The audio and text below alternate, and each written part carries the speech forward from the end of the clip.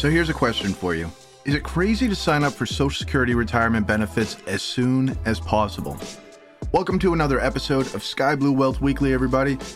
I'm happy that you're joining us. I'm your host, Eric Powers, owner of Sky Blue Wealth and a certified financial planner. Also, I'm fully licensed to represent clients before the IRS. This is the podcast where you learn tactics for earning and saving more money, along with investment and tax avoidance strategies to prepare you for retirement. And we've got a great show lined up for you today as we discuss 8 scenarios when it may be a good idea to sign up for Social Security benefits as soon as you can. You may have heard the advice to wait a few years so that you can maximize those Social Security payments, but there are more nuances to be aware of, so we'll break it all down. With that, please tap the follow button to get subscribed to our show, joining all of our loyal listeners who have become subscribers over the past year. Thanks to all of you ladies and gentlemen for tuning in each week. All right. The seed of this show came from the Wall Street Journal article, which laid out 3 reasons Americans probably should not delay signing up for Social Security retirement benefits. But as I dug deeper, there are many more considerations and situations that are on the minds of Americans when it comes to perfectly timing those benefits. We'll get to all of those, but first, here are the 3 laid out in the journal article. The main one was declining health, and you might need Social Security checks to pay for those medical bills. Don't forget, declining health could mean yours or your spouse's health, which could force the main breadwinner to have to scale back work hours or quit altogether. The next scenario was simply a cash flow problem, and using Social Security instead of draining investment accounts, especially now since even CDs are paying half-decent rate with all the Fed rate hikes. Number 3 was to fund wants versus needs. In other words, if you have trips you want to take or, say, a lake on the cabin that you'd like to purchase, well, you could fund those wants using Social Security checks instead of pulling from your investment accounts. This scenario is for people who have saved and invested wisely, so don't go out and just buy a lake house with your Social Security checks because you heard that here or read it in the journal. All right, as we move through our expanded list of reasons for taking Social Security payments at the earliest date possible, be aware that these are very personalized scenarios. There's no perfect answer, even with a very thorough analysis. So if you have major worries about the best age to retire, please set up a consultation with me and we'll go over your options. See my contact information in the show description and set up an appointment so we can clear up any confusing things that you may have heard out there about the right time to start drawing Social Security checks. I'll be happy to simplify it for your unique situation. Here's a scenario you never hear about. Many people are waiting later in life to have children.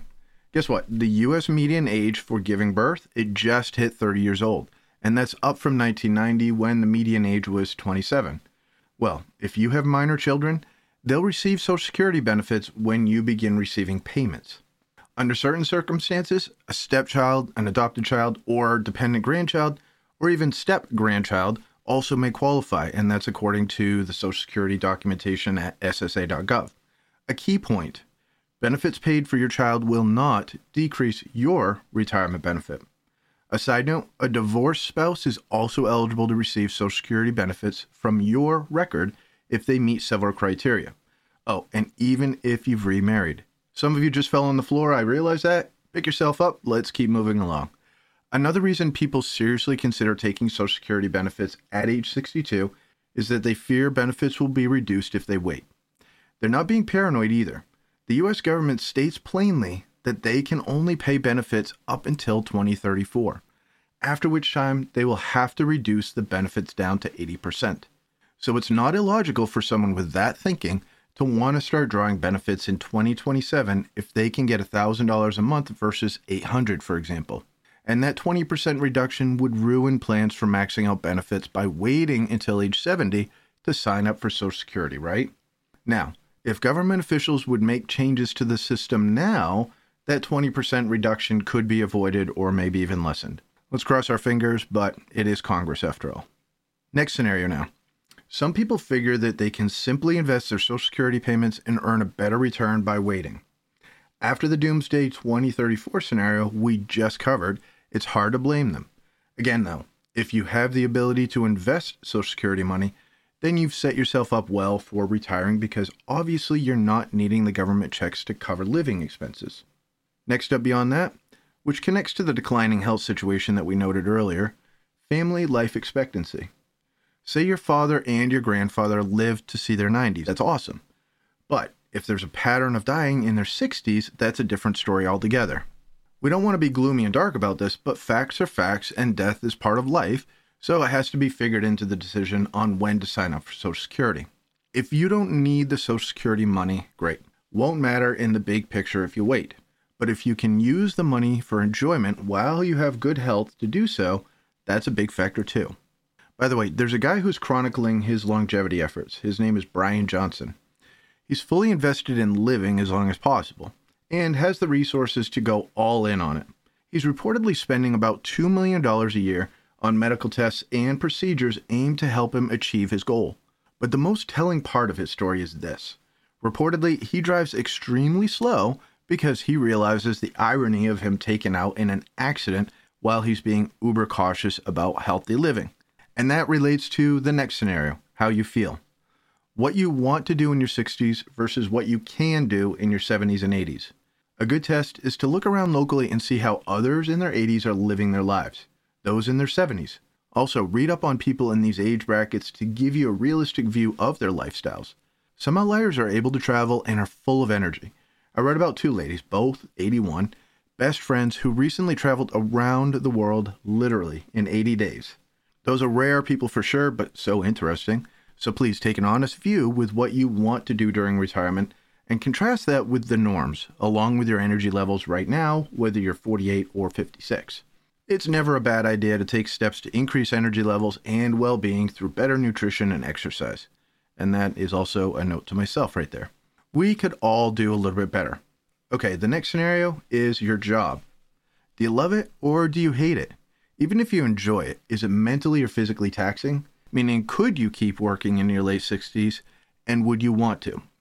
If you answer no to either, then it's worth considering taking Social Security benefits sooner rather than later. Again, this is not rigid advice. You have to dig in and reflect on what will be best for you and your partner, not only financially, but also in terms of lifestyle and contentment. Speaking of partners, that matters too. Whether you're a man or a woman will play a role when you should ideally take Social Security. The latest data on life expectancy has women in the U.S. living about 6 years longer than men.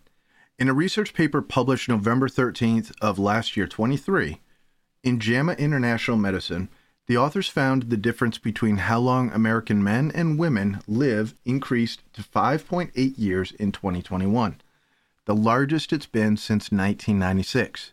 Sadly, the shortening lifespan of Americans overall has been attributed in part to deaths of despair, referring to deaths from causes such as suicide, drug use disorders, and alcohol liver disease, which are often connected with economic hardship, depression, and stress.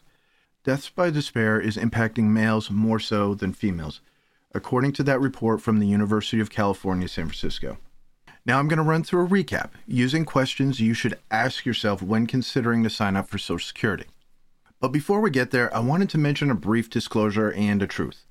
Simply a matter of math between early Social Security, normal retirement age, and delayed Social Security, break-even ages are very straightforward. You can use any online calculator to tell you what that would be.